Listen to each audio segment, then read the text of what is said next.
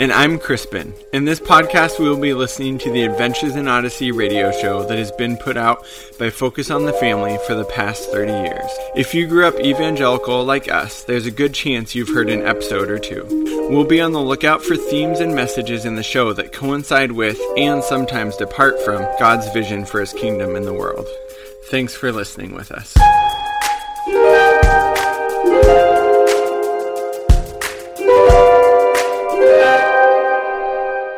Welcome to the special episode of Prophetic Imagination Station.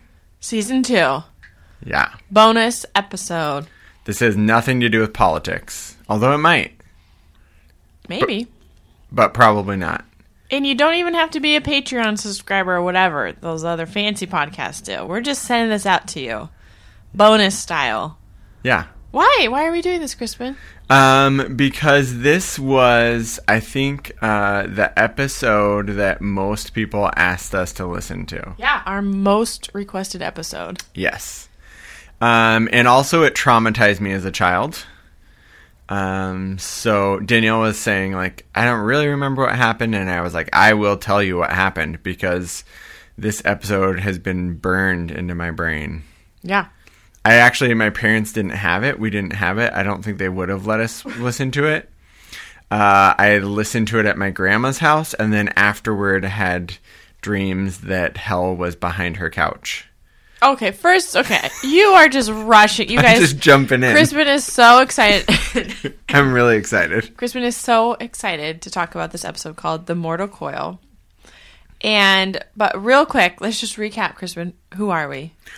We are a husband and wife that talk about Adventures in Odyssey in our shed. Mm-hmm. We used to talk about Adventures in Odyssey in our closet, and we expanded. Yeah. We put up some drywall in the old shed. Yep. We grew up evangelical, and so we're really wrestling through a lot of those things as we are continuing to learn about God and the Bible, and trying to square that with these things that we learned when we were little kids. And I think it's really important because obviously these are things that kids are listening to when you don't have any critical thinking bone in your body. So you just ingest it as truth. Yeah, and it's the most popular Christian radio program for kids out there by a landslide. Yes. And are you still an evangelical? That is a great question. Nobody's ever asked you that. People ask me that all the time. But nobody asks you. Yeah, I'm asking you. I have coworkers. Oh, interesting. I told a coworker recently that I was evangelical, and she was like, "Oh, well, you must be a really different kind of evangelical than the ones I'm thinking of." Interesting. So I'll take that. I really believe that the Bible is very important. I don't know what the tenets of evangelicalism. One of the tenets of one of them is biblicentrism. Yeah. Yes, one of them is political action. Actually, I thought it was just activism.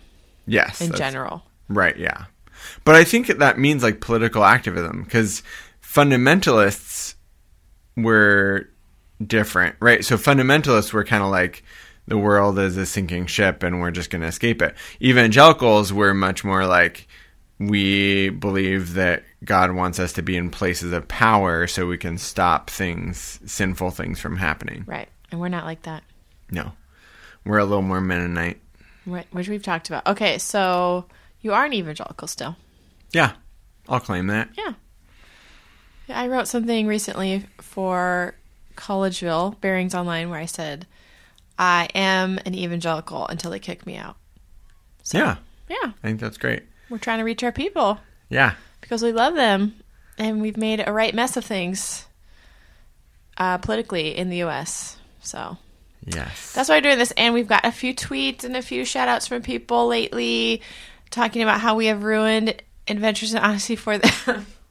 Or maybe not ruined it, but causing them to really consider it critically, which made me think about something you told me the other day, Crispin. Yes. You guys, this is really big news. So I just have no desire to listen to Adventures in Odyssey anymore. This is wild. I did not think this was going to happen. I feel sad about it. Yeah. Because, up until, half a year ago, Mm-hmm. You would still listen to them at night if you couldn't fall asleep. Right, yeah. And now you don't. Yeah. Something's going to have to fill that hole. And that is going to be Stephen Curtis Chapman. No. Until we do a podcast all about him. Right, yeah. You were telling me that our kids don't know any worship songs. I know. And I was like, I think that there are some Stephen Curtis Chapman songs that I would be totally fine with our kids listening to. Yeah. Okay. Anyways, here's our segue into talking about... The Mortal Coil. I was really hoping you were going to do some sound effects. Yeah. That was one, but you want to do another one? I don't know of any others. Okay, first of all, the title is weird. Yes. Like, does a kid know what a mortal coil means? No, I just remember like that phrase. What Like, does that mean, to shed the mortal coil? Is that something? Is it a thing? Yeah, it's some phrase. Okay. It's like a poetic phrase. But I just think of like a coil, like an actual spring. We should have done our research beforehand. So I have no like associations with this episode, but obviously it didn't just impact you and made you like believe that hell was behind your grandma's couch or whatever you were saying. Right. Like it impacted a lot of people Yeah. as kids. And I'm guessing that's because it's like the first time most of the people listening to it had to grapple with mortality, which in evangelical land means you also have to grapple with hell, right? Mm-hmm. And heaven, which And is heaven. also something that is ironically hard to grapple with as a kid. I'll say more about that. I think it's such an intangible thing. I remember as a kid that it made my brain hurt to think about heaven continuing forever in a way that it made me uncomfortable. Okay. And also I think there's just a lot of, I was a pretty like anxious kid in a lot of ways. So I think it was all the unknown. It was like, hey, I signed up for this thing, but I have no idea what it's going to be like. But I think we should come back to this later. Okay. I think we should jump in. Okay.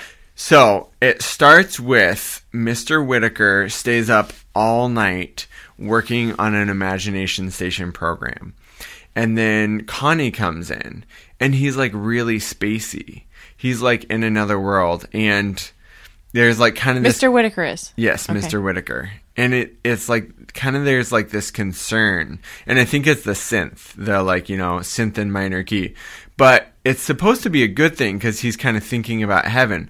But it's almost like dabbling with LSD. But it was even more real than real. I don't understand. No, I'm not sure I do either. Well, to stop now would drive me crazy. I have to see how far this program, my imagination, takes me. Well, I just won't let you whit. You can't stop me. Well, whit? I'm sorry, Tom. Is like what I think of. He's kind of like this, like, oh, I'm okay. I'm just kind of like out of it, and I'm. Are you okay? Me? Oh, I'm fine. Just a little tired. I think I'll go home and rest for a while. But what about the program? Well, it needs work. Don't let anyone in the imagination station today, and... Are you certain you're all right, Mr. Whitaker? Yeah. Yes, I'm tired. I was up all night, you know. I'll see you two later. Sure. Rest well. Eugene, what happened? I don't know. And he kind of like trails off his sentences. And that, as a kid, was so scary because Mr. Whitaker is always like nice and stable and just always present, right? And so for him to be kind of like not there totally and So like... he was the one in peril. Yeah. And that was hard for kids. Right. Okay. I think that is Okay. exactly it. Wow, you just got really animated. I about know. that. I'm like trying to put my finger on like why it was such an impactful episode. Okay, That is okay. number one. I'm here to help you. Okay, you're going to help me process this. Maybe it's Connie, but they say like, well, you need to be careful. And he's like, oh, I will. But then he like comes right back that night. But what was he doing? So he's creating an imagination station adventure about death. An adventure about death? And so there, No, it wasn't about death. Wasn't it about like viewing your life yeah, I think in retrospect? It was all there, Tom. What was? My life. Scenes, people, places. Things I thought I'd forgotten about. It was like I was living it all over again. It was so real. No, it was about death. It was like because people are like, well, isn't that a weird thing? And he's like, oh, well, for Christians, it shouldn't be a scary thing. And that's why I've created this program, is because for Christians, it's a beautiful thing. Because of Jesus, it shouldn't be scary. And I thought maybe the Imagination Station would be the place to show that. And Tom's like, you're messing with something you shouldn't be messing with. And he's like, Tom, I got to go back. I got to see where it goes. So Mr. Whitaker basically is like addicted to whatever these memories he's experiencing in the Imagination Station. Yeah, and it goes through his whole life. You hear him as a kid, etc., him marrying his wife, his son dying, and then it kind of clears, and it's like this, soft synth music, and then it's his wife. 2 GIs killed and Jerry was killed in action.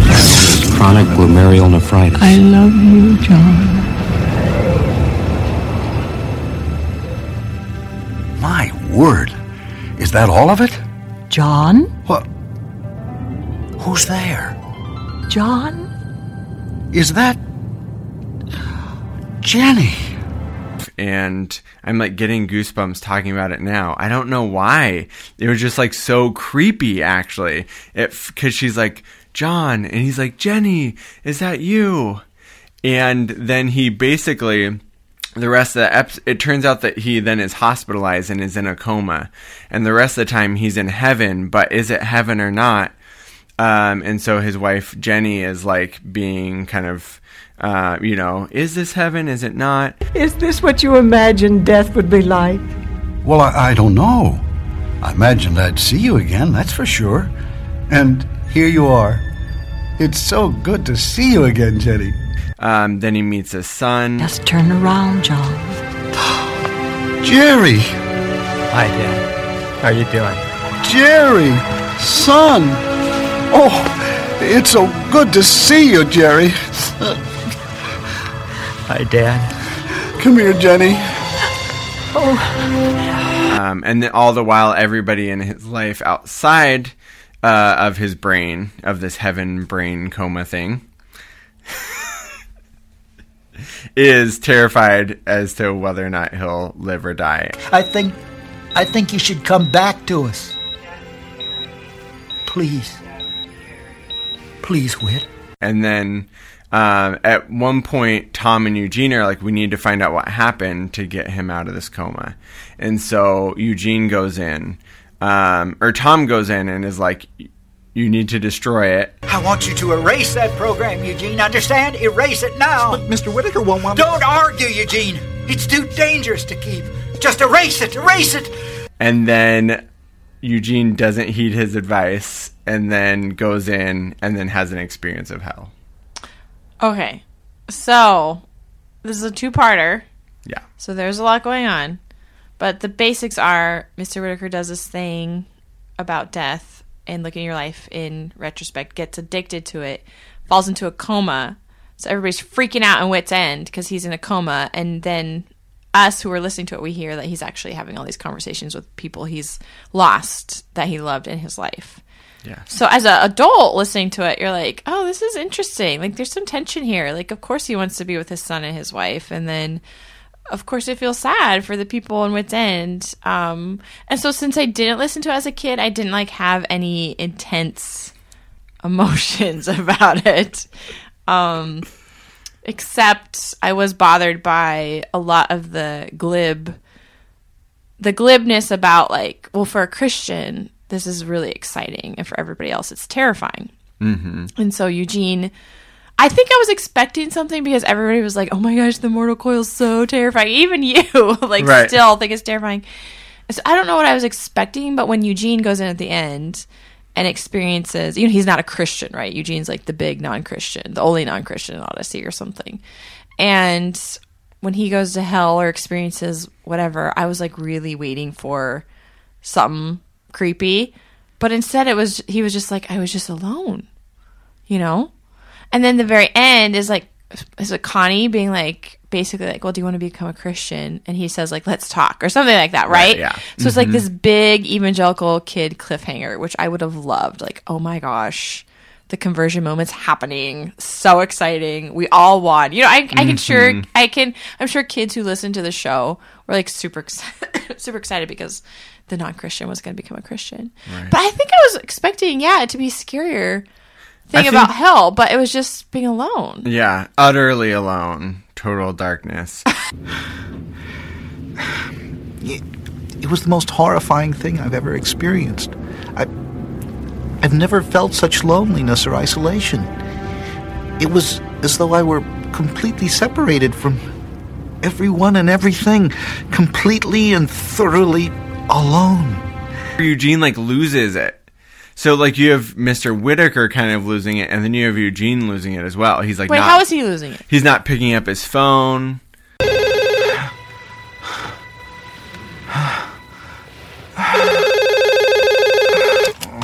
Hello, this is the room of Eugene Meltzner. Sorry I couldn't take your call, but leave your name and telephone number at the sound of the tone, and I'll phone back post haste. Eugene, are you there? Please call me. It's really important. Connie.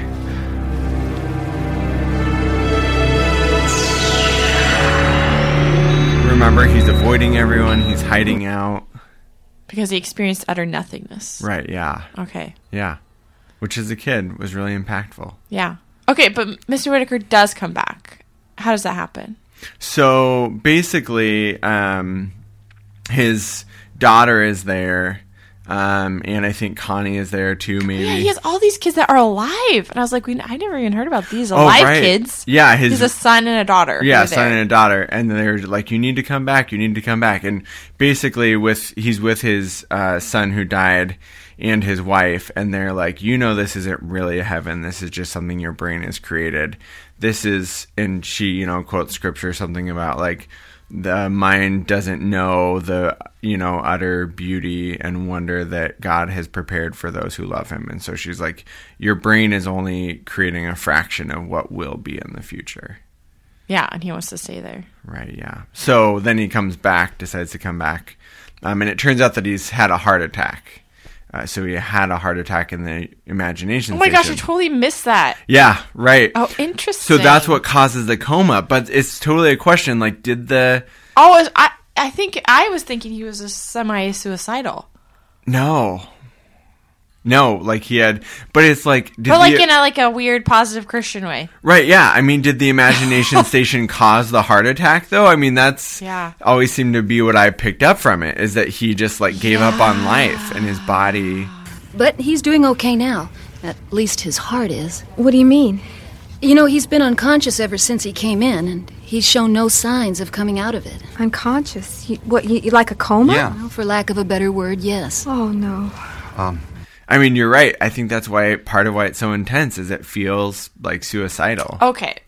So let's talk about death in the Christian imagination a little bit. Okay. So my experience growing up, it was funny. I was trying to be like, so when did I first learn about death and all that stuff? And I can't pinpoint. Like, definitely wasn't this Adventures in Odyssey episode.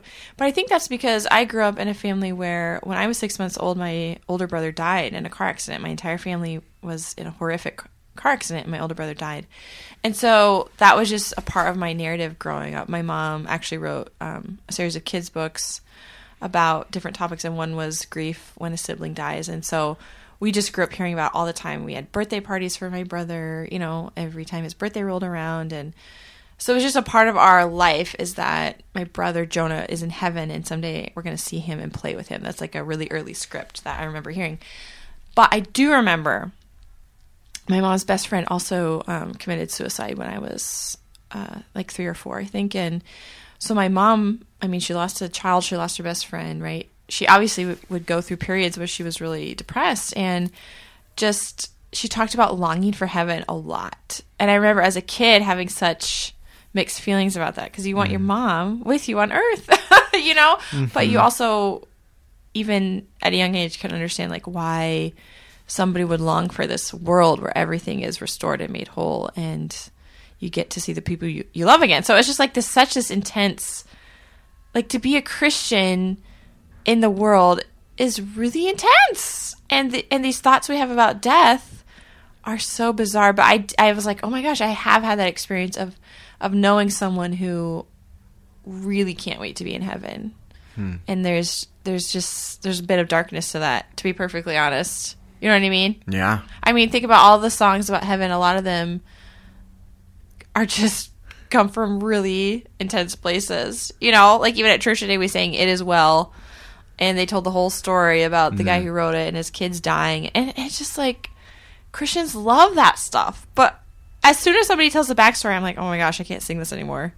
I just need to sit a moment in the grief before I turn it into this great thing. Does that make sense? Yeah. And even like slave songs, you know, like how great God is. I just am like, I just need to sit for a moment in the grief of how horrible people's realities are, which then made them develop a longing for heaven that I still, for some reason, still keeps me really connected to how hard their reality on earth must be. Does that make sense? Mm-hmm. Okay. Yeah. Yeah. I mean, I remember, of course, hearing about heaven a lot as a kid. And I mean, that was just a story, right? Jesus died for your sins so that you can go to heaven. But I was always like afraid of heaven, if I'm just really honest. Really? Like, yeah. Because of this episode or before? Before. I never like had positive associations with heaven. I think I was scared about what it would be like. And I think that I was afraid that I grew up with this sense that God didn't like me. Oh. And so It's so sad. I know. So I wasn't sure about like spending eternity in heaven with a God that didn't really like me, which I think is the flip side. Like, I didn't even hear about hell that much, but I did know that God would send you there if Jesus hadn't died for you. So then there's this like ambivalence about like, so God hates you up until the moment you ask Jesus into your heart. Right. Yeah. Yeah. So then it was like, oh, like I think a lot of it was like, what if I'm not good enough for heaven? Oh. Which I'm just now like putting this into words. words. And no kid should feel like that. You know, that's just so hard. Yeah. It's so fascinating because I think so it's a two-parter, and I think it was designed to like inspire kids to think about mortality, to consider it carefully, and then to make a decision to accept Jesus into their hearts. And they use that language. Mm-hmm. Like at the end, like the Focus on the Family guy comes on and, you know, kind of uses his serious voice and talks about, you know, have you thought about these things, and do you want to ask Jesus into your heart? Like, find an adult to talk to, basically. And even that language is just so, like that language isn't in Scripture to ask Jesus into your heart, right? Mm-hmm. I mean, it says confess with your mouth that He is Lord, and in my mind, that's more about discipleship and committing to walk in the ways of His kingdom. But I was like, what does that mean to a little kid? I mean, I did it, not because of this episode, but because that's what everybody said to do, and it's just like, it's just fascinating to kind of unravel all of these things. And it's just really different. It's really different than how simple we make it for kids. It seems to me. Yeah. And Scripture, as you know, we're on a journey. And one of the big journeys has been thinking through what we've been told about hell and how important it has been to our lives to believe in hell. And it's just a really natural place of deconstruction for most people, because when followed to its logical conclusions, it's really intense, right? I was wondering how you're going to believe that the vast majority of people that God creates are condemned to a life of eternal conscious torment for, you know, finite acts that they committed on earth, right? And wow, it's intense. So obviously Odyssey didn't perpetuate this idea of eternal conscious torment. Except they did? Yeah. It's hard to know. It's not like flames and devils, but it's utter aloneness, which obviously would be really hard and horrible and torment, you know? Right. And no chance of ever escaping that.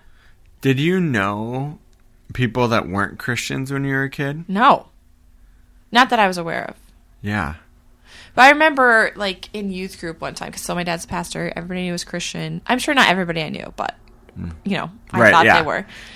And not a ton of diversity in the places I grew up in, except for when we lived in Alaska and we spent a lot of time in native villages. But I I remember in like junior high, one of the girls was talking about her dad had died when she was like 2, and he hadn't been a Christian. And so this other girl said like, oh, so you'll never see him in heaven. And we all just kind of like looked at her. And, you know, everybody has to be faced with that reality. Like, that's what Christians believe. And so she was just saying it out loud, but we're like, but you shouldn't say that. And that's when you first start like, oh, is this what I believe? And I have believed that. I mean, I wanted to be a missionary. I wanted to convert Muslims. And, you know, it's such a tricky topic.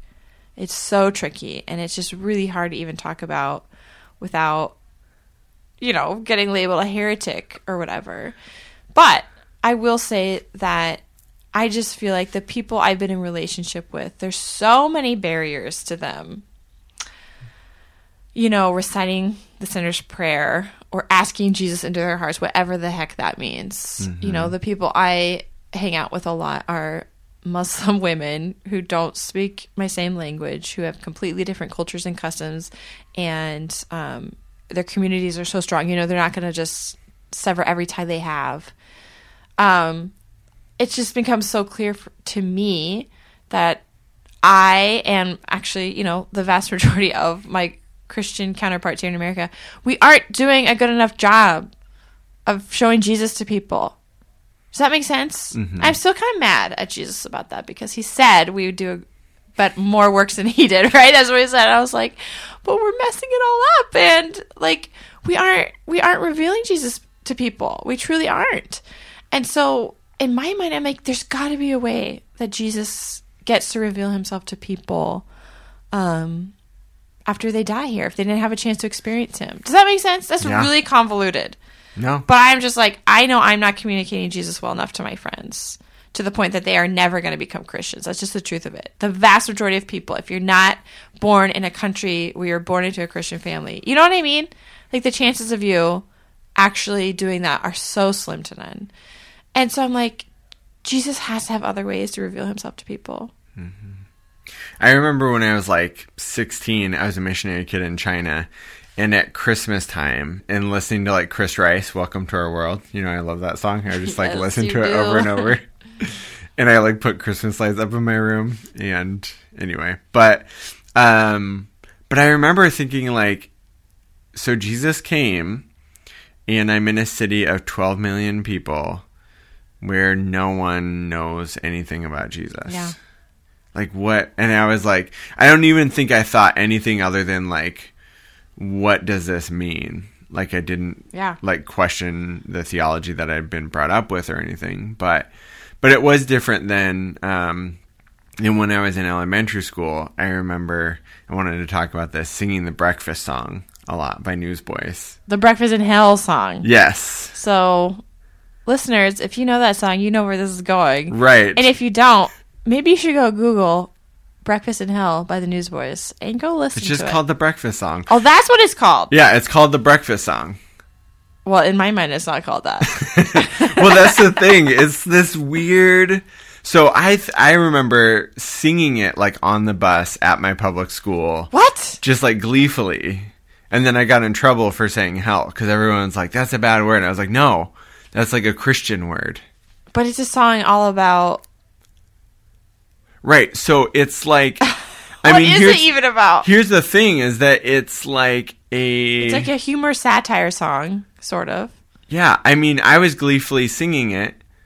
And I think that's actually like... But it basically says they don't serve breakfast that's what in hell I'm getting to. or sugar cereal. That's actually what the song is itself, like, has a bunch of puns about breakfast and, by the way, like, Eternal Conscious Tournament, right? Because it's like... And you're not going to get any breakfast in hell. Right. So weird. I mean, evangelical Christians are so weird. And one thing we talk a lot about when it comes to issues of like hell and eternal life and eternal salvation is, so when you read the Bible, it's very all over the map on these topics, right? Yeah. But we were raised to not believe that. We were raised to think it's like extremely black and white. But even today at our church, they were talking about Romans, and I was like, oh no, I don't want a sermon about Romans. It was just, Romans gives me the, it's just too much for me right now. But anyways, Romans 5, it definitely does talk about the wrath of God and all this stuff, which is, you know, hard. But then, there's all these verses that basically say, like, so because of one man's sin, Adam, we all have trespassed. And then, verse 18 in chapter 5 says, therefore, as one trespass led to condemnation for all men, so one act of righteousness leads to justification and life for all men. So saying, like, through Jesus. And I'm like, wait a minute. So is that saying, like, everybody gets justified by the work of Jesus on the cross? Like, that's what it seems to be saying. Mm-hmm. But Kristen and I were talking about this earlier, and Kristen's like, the thing is, like, when you're raised with a very specific doctrine, like, your brain just learns to gloss over the things that don't fit into that doctrine. So I still even have a really hard time being like, this is what the scripture says. And it actually makes way more logical sense. If we all have sinned because of Adam, and Jesus is way more powerful than Adam, then we are all justified by the work of Jesus. I don't know how that works. But that's what scripture says. Mm-hmm. Right? Yeah. So it's so hard to believe that could be true. Yeah. Because there's other verses that negate that. But there's still these verses, a lot of these kinds of verses too. Right. There are so many different verses that say a lot of different things. Basically, it comes down, you have to choose how you're going to interpret it. Yeah. And, I think it's really important to recognize that the doctrine of hell and the importance for evangelicals is a pretty recent phenomenon. Mm-hmm. Right? Yeah. Right. I mean, we all know Jonathan Edwards, Sinners in the Hands of an Angry God, but Billy Graham was a huge factor in making this a much more mainstream message and basically the reason why people would convert to Christianity. And before then, it wasn't about hell. Mm-hmm. Right? Right, yeah. And so that's new. That's in, like, our parents' generation. Right. I think one thing I've been thinking a lot about lately is that we grew up with this, like, consequences sort of thing. So, like, if you know Jesus, then you get to go to heaven. If you don't know Jesus, then you go to hell. And I think that's, like, way more utilitarian than is actually true. Like, I think that Jesus is life. Jesus doesn't get you eternal life. Like, relationship with him is life, right? He is love. He is, and like, not being in a relationship with him is death. So don't think that I'm like saying like, oh, everybody's okay. Like, no. I think that people that don't know Jesus are suffering. Yes. They, like John says, like, those who have not, like, what does he say? Like, those who have not believed in him are already condemned. Yes, like, they are already suffering because they are disconnected from God, and that is death. Which is hard because, like, we do believe and love Jesus, and we still suffer. And we still have a hard time believing that God loves us. But I think through the Holy Spirit and through the work of Jesus, we can start to live into that reality more. Does that make sense? Because that's what's a little hard for me with this kind of language. It's like, well, I do believe in Jesus, and I still really struggle with knowing that God loves me sometimes, which has made it hard for me to be like, what do I have to give? Like, to say to my Muslim friends, like, what do I have to offer? But I agree. Knowing Jesus in this life is liberation. I mean, that's what he came to do, and that's what he can do for them. So it's not like I don't talk about Jesus to them, right? But I do have a different motive, right? Jesus is a liberating power. Jesus came to reveal a loving Father, God. Like, that's absolutely huge. Since most of the world religions, including large parts of Christianity, right? Like, don't truly view God as a loving Father. Yeah. Okay, we're getting way too heavy and big here. Right, yeah. Well, here's what that's more to cool, y'all. Here's what I wanted to talk about. Okay. Is so Whit was fortunate enough that everyone he cared dearly about trusted Jesus as their Lord and Savior. That's why I said it's glib. Yeah, this whole thing is so glib. Like, this is all great if you're a Christian. I was like, do these people not know any Christians?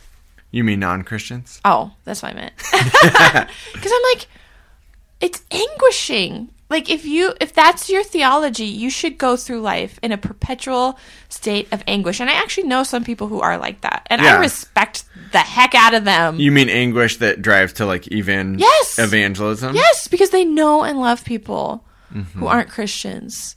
And they're just, like, in suffering and torment because of that. And I'm like, yes, that is how you should feel if this is what we really believe. And that's how I feel. because I mean, I'm still sort of believe it. And I mean, there just comes a point where it's just like, how would I even be able to enjoy heaven if the vast majority of people I love aren't going to be there? Yeah. I'd rather be in hell with them. And so my life is a little different, I know, but you know, my friends are mostly refugees. And these are people who have experienced literally hell on earth.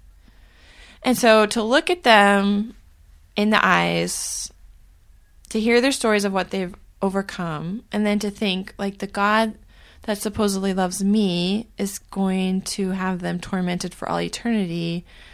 Wow. Mm-hmm. I mean, if you would ask me, what's the thing I most wish I could believe about God? Maybe we've talked about this before, right? My answer would be so quick. I know exactly what I'd say. What? I would say, I most wish I could believe that God would not have my friends who've suffered so greatly on earth suffer for all eternity. That's it. That's what I most long to believe about God. Yeah. You know what's interesting? Sorry. Michael W. Smith, in the 90s, wrote a song called Calling Heaven.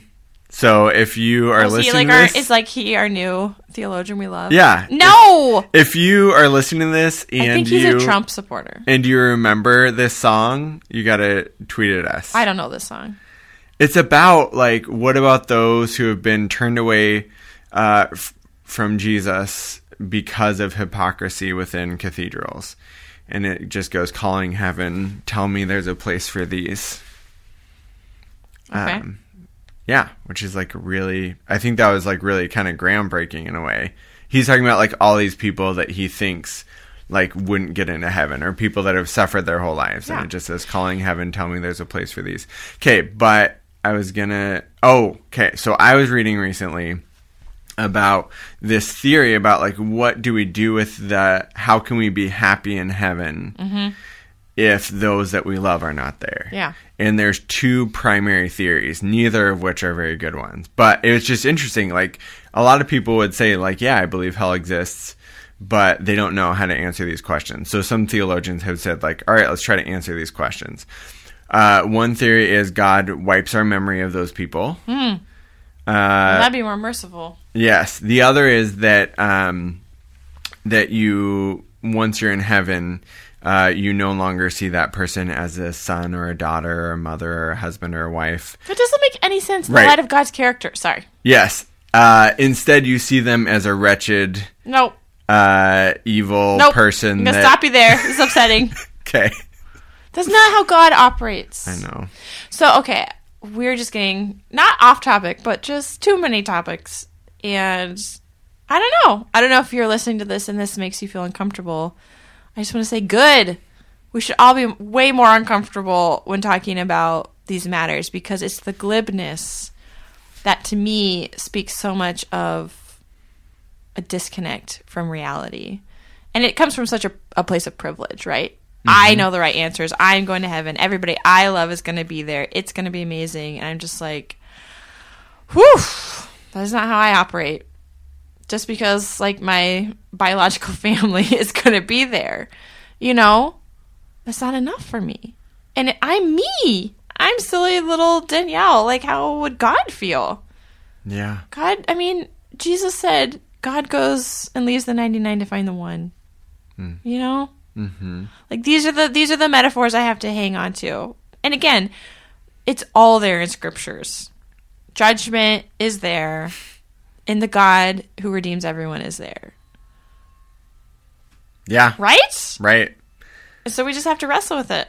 I think it's just so important. And by challenging the traditional view of hell, you're just like automatically not an evangelical anymore.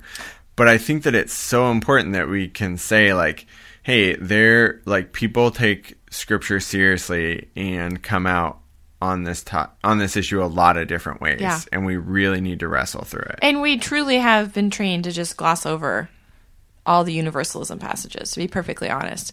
And yeah, I'm like, this is why I still think we're evangelicals. Yeah. Because we are really wrestling with the authority of the Bible. We try and give the Bible authority in our lives. You know, be so great to be like, oh, I don't believe in hell. I can't say that. Right.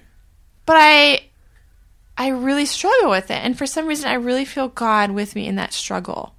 Like God with me saying, don't just think I'm a monster, right? Yeah. And don't live life like that. Right. And it affects everything about us. I mean, so kids who grew up listening to this, I feel sad for them.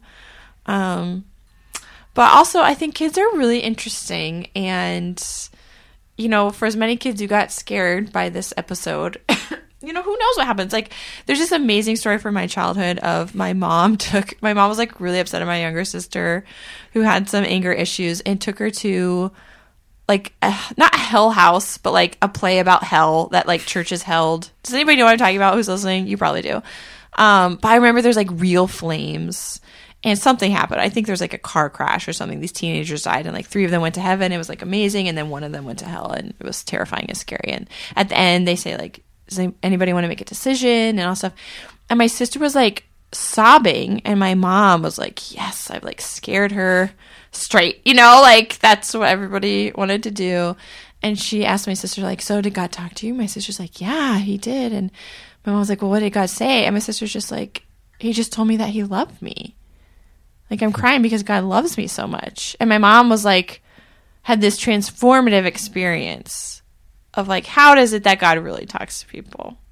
Does he scare them straight or does he overwhelm them and transform them with his love? Wow. Yeah. Right? Yeah. God breaks through. I sound like that guy from Jurassic Park. God finds a way. Chaos theory. Right. I always tell people that I get my theology from the Jesus Storybook Bible. It's not a bad place to get theology right, from. Yeah. His never-ending, what is it? Never-ending, never giving up, always and forever love, something like that. Yeah, right. But even that, right? Haven't we talked about this before? Like when we read that book to our daughter, it talks constantly about this never-ending love of God. And then when I wrote this in my book, when we got to the story of Goliath, like the first question my daughter had was, didn't God love Goliath? And I was like, oh yeah. Like, right? Right, yeah. Like if you talk about the love of God, like you're going to quickly come into some very tricky questions about what that means. And I think we write it off as adults, or we're told these stories to write it off as kids. And it was just really refreshing to just have our daughter just be like, didn't God love Goliath? And it's like, yes, God absolutely viewed Goliath as a beloved child of God, just like he viewed Osama bin Laden as a beloved child of God, right? Like, that's just the reality of God, and it's offensive. Right. Honestly, in a world of abuse and suffering, you know, that everybody's a beloved child of God. Yeah, I think a lot about, so people talk about the gospel and what that means, and Jesus is always saying like believe, right? But it's like everybody at that time believed in God or a God, right? It wasn't like there were a bunch of atheists, right? Oh, interesting. It's like he was saying like believe God is like this. Believe that God like goes for the one. Believe that God loves prostitutes and tax collectors and Gentiles and Roman oppressors. Wow, and that's a great point. Like I think that's what the gospel is like. So whenever I'm like, oh my gosh, like, do I believe in a God that will go to the ends of the earth to be reconciled to everyone? Or do I believe in a God that like cuts you off after you die if you haven't made the right decision? I'm like, I really think having faith in God, like believing in God is the former. Is like believing that God is better than I know. Yeah. You know, better than like a better father than I am. Yeah. Yeah. It's just been really, I've been so grateful to be in relationship with people who are really different from me and to see the privilege and, you know, glib exclusionary theology that just pours out of the mouth of people, right? Everywhere. And just, I want to be more quiet and I want to say I'm confused and I'm just really hoping, I'm really hoping heaven is going to be a party with my refugee friends, to be perfectly honest. Growing up evangelical, how uncomfortable is it right now to talk about your views of hell changing, even if it's a little bit? It's awful. right? This is probably going to get me kicked out of evangelicalism is what it feels like. Yeah. But again, I'll just fight to the end and say I am trying to struggle with the Bible and have it mean something in how I live my life. Mm-hmm. Yeah. You know? Okay, Adventures in Odyssey. I did feel sad for Whit. It's really sad when you have loved ones die. But I was sort of like, you have 2 kids, like living kids that you never talk about. It was kind of interesting for me. I got a little judgy. One shows up sometimes and she's divorced. Was that like a big deal? Yeah. In Odyssey? Mm-hmm. Okay. And the other one I've never heard of before other than he sounded like episode. a businessman. Oh, you know what? I totally forgot. It's Jason. Oh, it's Jason! I know that means nothing to you. Okay, so soon after this episode, actually, ironically, the actor who played Mr. Whittaker died. And so then they had to find a new voice. That gets dark.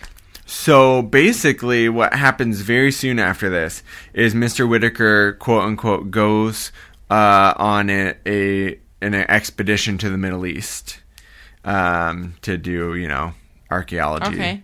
Like they do. And I hope he went to Palestine. So I bet he didn't. Then his son Jason leaves the CIA and runs Wits End. And that is his son Jason. In the CIA. But it's a totally different voice actor, so that's why it didn't connect. It's like this voice actor is only in this episode, and then it's Jason who is Whit's son, and then his old friend Jack come and run Wits End. So it's this combo of you have Mr. Whittaker's genetics, but you also need someone that's old enough to be like Mr. Whittaker, so they tag team it and fight a lot. There's got to be an old white man in there. Is that what you're saying? Yes. Okay. Mm-hmm. That's what I thought you were saying. Yep. Well, Crispin, these 2 episodes were very disappointing to me because I was expecting something really creepy.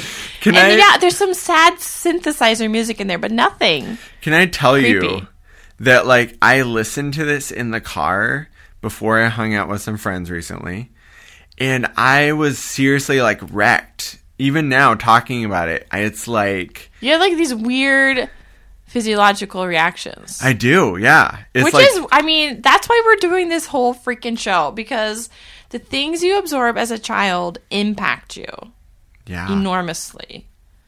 Right. So I don't get it, but I know my eyes water. I know you get goosebumps. I get goosebumps. I can feel this tingling in my scalp. Oh, it is weird. I think... And obviously other people had that same reaction because so many people said, you have to talk about this episode. It creeped me out so much as a kid. And right, yeah. Yeah. Which is weird. And I think, it's only that small part about Eugene. So I wonder... I'm guessing that most people are creeped out by... It's the heaven part. The fake heaven part. Right, is what creeps people out. Yeah. So we'd love to hear from you guys. What was it that made it so creepy? If you can articulate it. We're still struggling to put it into words. Well, it wasn't creepy. I'm just going to this limbic response about it. It brought up my thoughts about heaven and hell, but I've been having those for years. So, old hat to me. I have a constant ethical dilemma running in my head. So there we go. I'm happy to be done with Odyssey for a while. Yeah. And I'm really looking forward to this summer watching McGee and Me with you. Maybe a few special guests. Who knows? Do you mean our children? No. Maybe I should call up some of my fancy writer friends and see if they would watch the episode and talk about it. I don't know. Maybe we could do a poll. Yeah. Should it just be us chatting about McGee and Me, or should we have other people join us? Who knows? But the great thing about that is I think they're all on YouTube. So everybody listening can watch along with us. And it'll be fun. And it's got to be less weird than Adventures in Odyssey, right? I think so. There's generally morals. I think it's more moral and less biblical, which in some way makes it a little bit better in that they're trying to instill values rather than theology. And I feel like McGee and Me, we'll get into this right when we get into it. But I think it was more for a mainstream audience. Right, yeah. Yeah. It'll be interesting.